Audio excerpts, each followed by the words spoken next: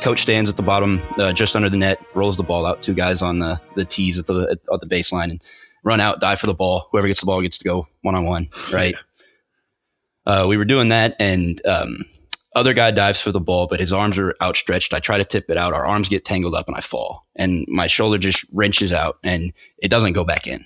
And so in that moment, there were two things that went through my mind. Number one is, oh my goodness, it's out. And the second one was, why is everybody looking at me like that? Right? Because it's not a pretty thing. If you've ever seen anything in the wrong place on a human, it's disgusting. Right. Just for lack of a better word, it's awful. And so that was my second thought is, oh my goodness, why is everybody looking at me like that? And so, not to get too deep into that, but it was kind of a thing that made me realize there are people that are going to stick around for the beauty of something, but there's also going to be a majority of people that will leave or not act in sort of the ugly. And so that was a big realization. Another realization that happened just during just the whole fight, because I dislocated it and then just went through rehab. Didn't even get through a full summer, dislocated again, had my first surgery. That lasted for almost exactly a year. And then ninth grade comes around, I try to play football again and dislocated again. And so that's two surgeries deep, just through, sort of, I guess 3 years of fighting that. And even then, I wouldn't say it just stopped at 3 years, because the mental problems go way beyond just the physical in terms of a sports injury. But I think the biggest thing was it really allowed me to weigh the value of things in my life, right? After the second surgery, it was, how much value does basketball hold in my life, or how much do I love this sport? And ultimately, it came down to sort of risk assessment, but also it was, how much am I willing to sacrifice for the things that I love? Right. And eventually with basketball, I got to a point where, I loved it so much that I decided that I was willing to put my body on the line for it. And so, it was just one of those things where I really learned to assess the value and also be thankful for the things that I've experienced before, but assess the value of things that are in front of me in life. Allowed you to weigh the value of things in your life. I feel like that's huge.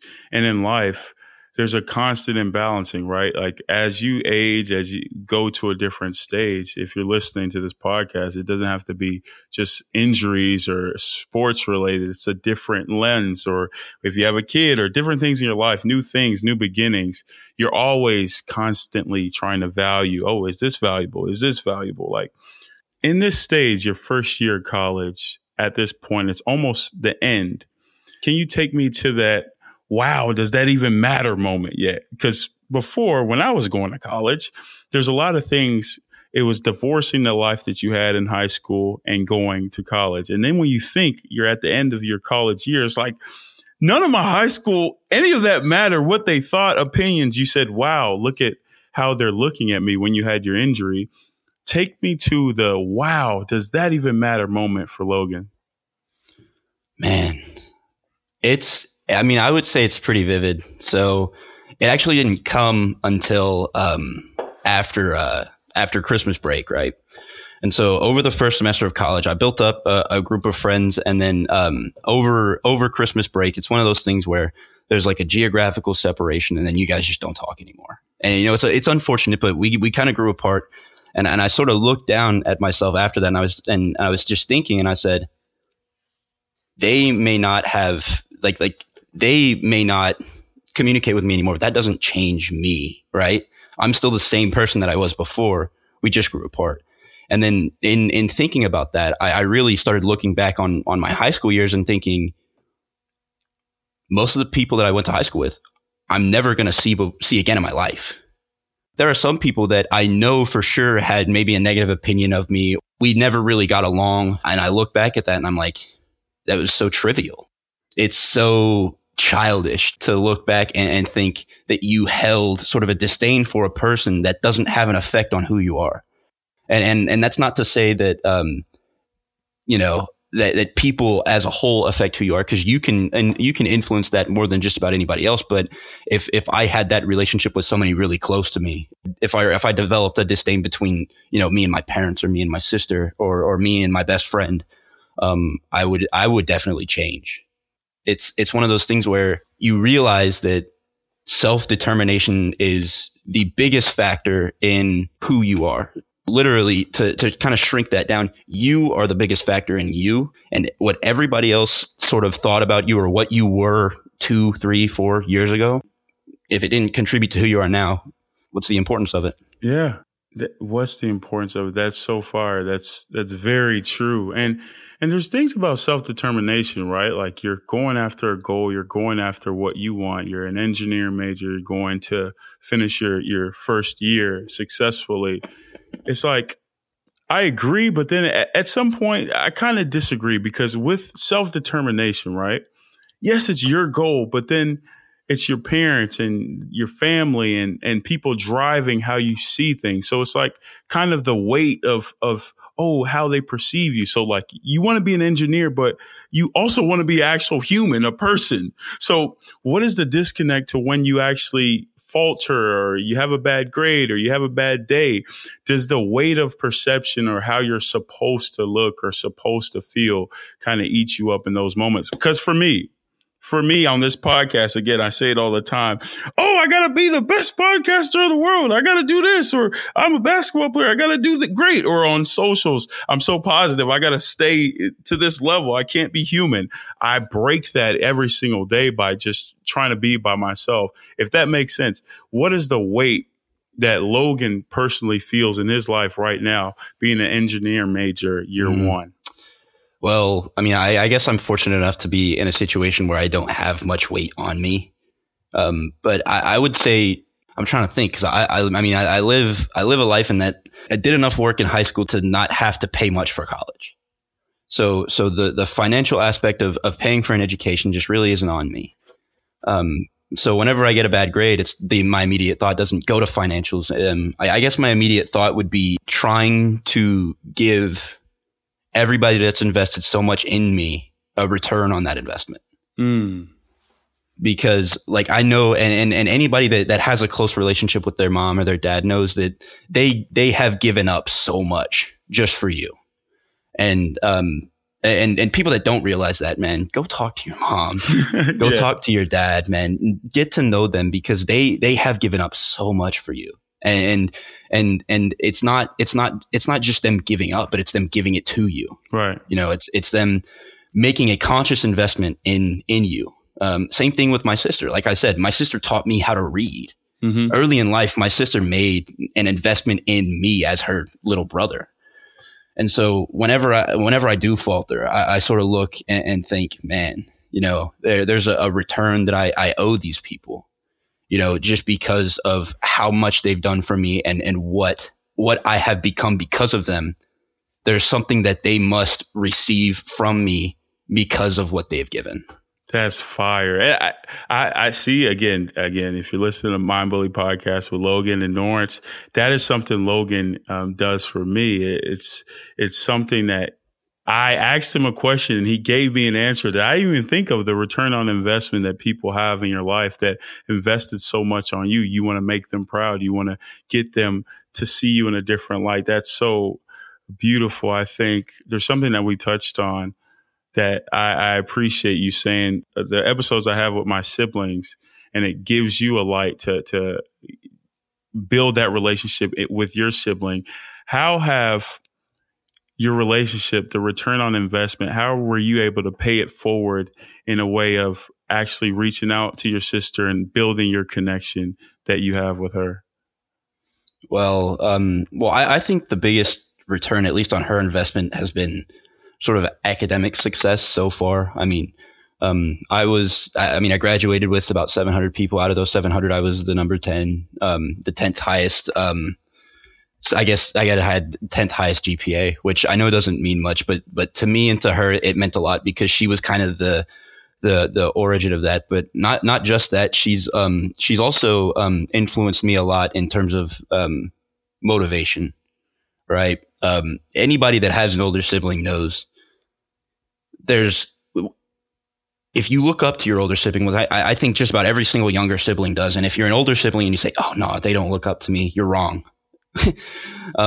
But in doing that, in looking up to her, I mean, golly, man, it's just given me so much to chase. So she's about 3 years older than me. I'll give you a little bit of background on her. She's about 3 years older than me. And she is one of the most artistic minds I've ever seen. I mean, she is so artistic, and she does photography, and she's brilliant at it. I mean, it's incredible what she can do. And so that's what she went to college for. And I mean, you see sort of the oppositeness now of us. Yeah. I'm chasing an engineering degree. I want to work on circuits and build things. She wants to create and inspire. Right. And so it's, oh, man, I mean, how are you able to kind of connect with her? You know, if you're on two different planes and two different visions, it's tough to kind of connect with anything to talk about other than, have you talked to mom? Have you talked to dad? Like, how are you able to, you know, strategically place those days or those times or those dates where you guys connect on just, hey, you're my sibling, I love you. Like, how have you been able to do that in your first year where it's kind of tough to new life, new things around you? It's definitely not easy. You know, maintaining a relationship with anybody that has, you know, a different mindset than you is tough. But the way I've kind of gone about it with my sister is genuinely, and I think it's pretty funny. It's through music, right? Something that I didn't really think, like, because if you knew us, man, we have opposite tastes in music. But what is she like? What do you like? Oh man, she's alternative indie rock, and I'm country. I'm all over the place. And you know, I actually took a class my first semester that kind of introduced me to a bunch of different genres of music things. And I mean, I kind of passed over into her world a little bit. And that's so, hard. we exchange, you know, Spotify, like we'll send each other Spotify links. We'll, like she'll text me and, hey, listen to this playlist, you know? So it's really cool to be able to find something that we both finally really enjoy. But also it's reminiscing. I mean, we talk about our lives, because believe it or not, even though we lived in the same household, we lived very different lives. Right. And I think a lot of that has to deal with I'm a guy, she's a girl. Right. And of course parents are going to treat them differently, but it's also, she was the firstborn. And so with that comes, you know, an extra set of maybe not responsibility, but expectations. You know, a lot of parents, when they have their firstborn, they cherish it so much. You know? Right. And so, even though we grew up and we did live pretty different lives with different expectations, we still reflect on, you know, still being those 7, 8, 9-year-olds. Just not a care in the world, playing around. It's really cool to be able to look back at that kind of stuff with her. Yeah. But, whenever you have a sibling who's grown up in the same, you know, things that you did, and they know everything that you've built yourself up to be, it's a comfortable place, and it's great to have. I feel like that's a level of deeper vulnerability that you can get to with a sibling that you, honestly, it's hard to find in other people. And then when you do it, it's special. So when I have you on the podcast and I'm able to be vulnerable with not only my podcast, but you behind the scenes, it's like, I can tell him how I feel this podcast is going, and he can give me honest feedback, and we bounce off each other. It's been so impactful to me, honestly. It's been so special. And I think vulnerability and connection are synonymous. You know, you need vulnerability to have a real connection with somebody. But there's another hand on me that always thought vulnerability was weakness. Can you tell me in your opinion, give me vulnerability versus weakness? Well, I mean, I guess the biggest difference between the two, if I'm really going to think about it, would be vulnerability it's transparency. It's being able to, especially with someone else, it's being able to tell someone how you feel in that moment and expect a warm response. It does allow for a deeper connection, because now both of you guys know that not only you guys connect on a deeper level with each other, but also, if you guys ever need to tell them something, or if you're in a situation where, oh, I just have to get this out, and especially in the age of the cell phone, it's just a call away. Yeah. And so it's one of those things where, it's vulnerability is sort of not, it's not a reliance, but it increases your reliance on another person, in that it allows you to be yourself fully and wholly with them. And I think that that's mistaken for weakness, in that, a lot of people, don't outwardly show who they are to the masses of people. Yeah.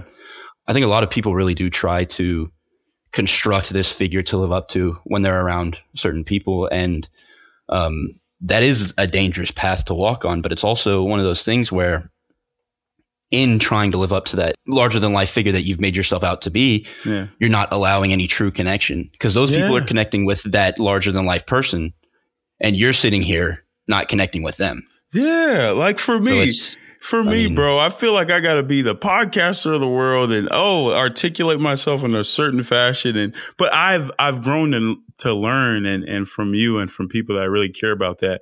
The thing that helps me connect with me is my passion. That's where I can't, nobody can duplicate. I can't, recreate myself where, they use the little big words and they shape it in a way. Yes, there's way for me to get better, to be vulnerable and to be transparent. I feel like my teaching and my analogies can be better, but what I have in me is a burning passion. The ways that I get it out is, why Logan and people like that are there to help me. But to be vulnerable, it honestly is a strength. But I would preface this by saying it's not so strong to speak. And here's why.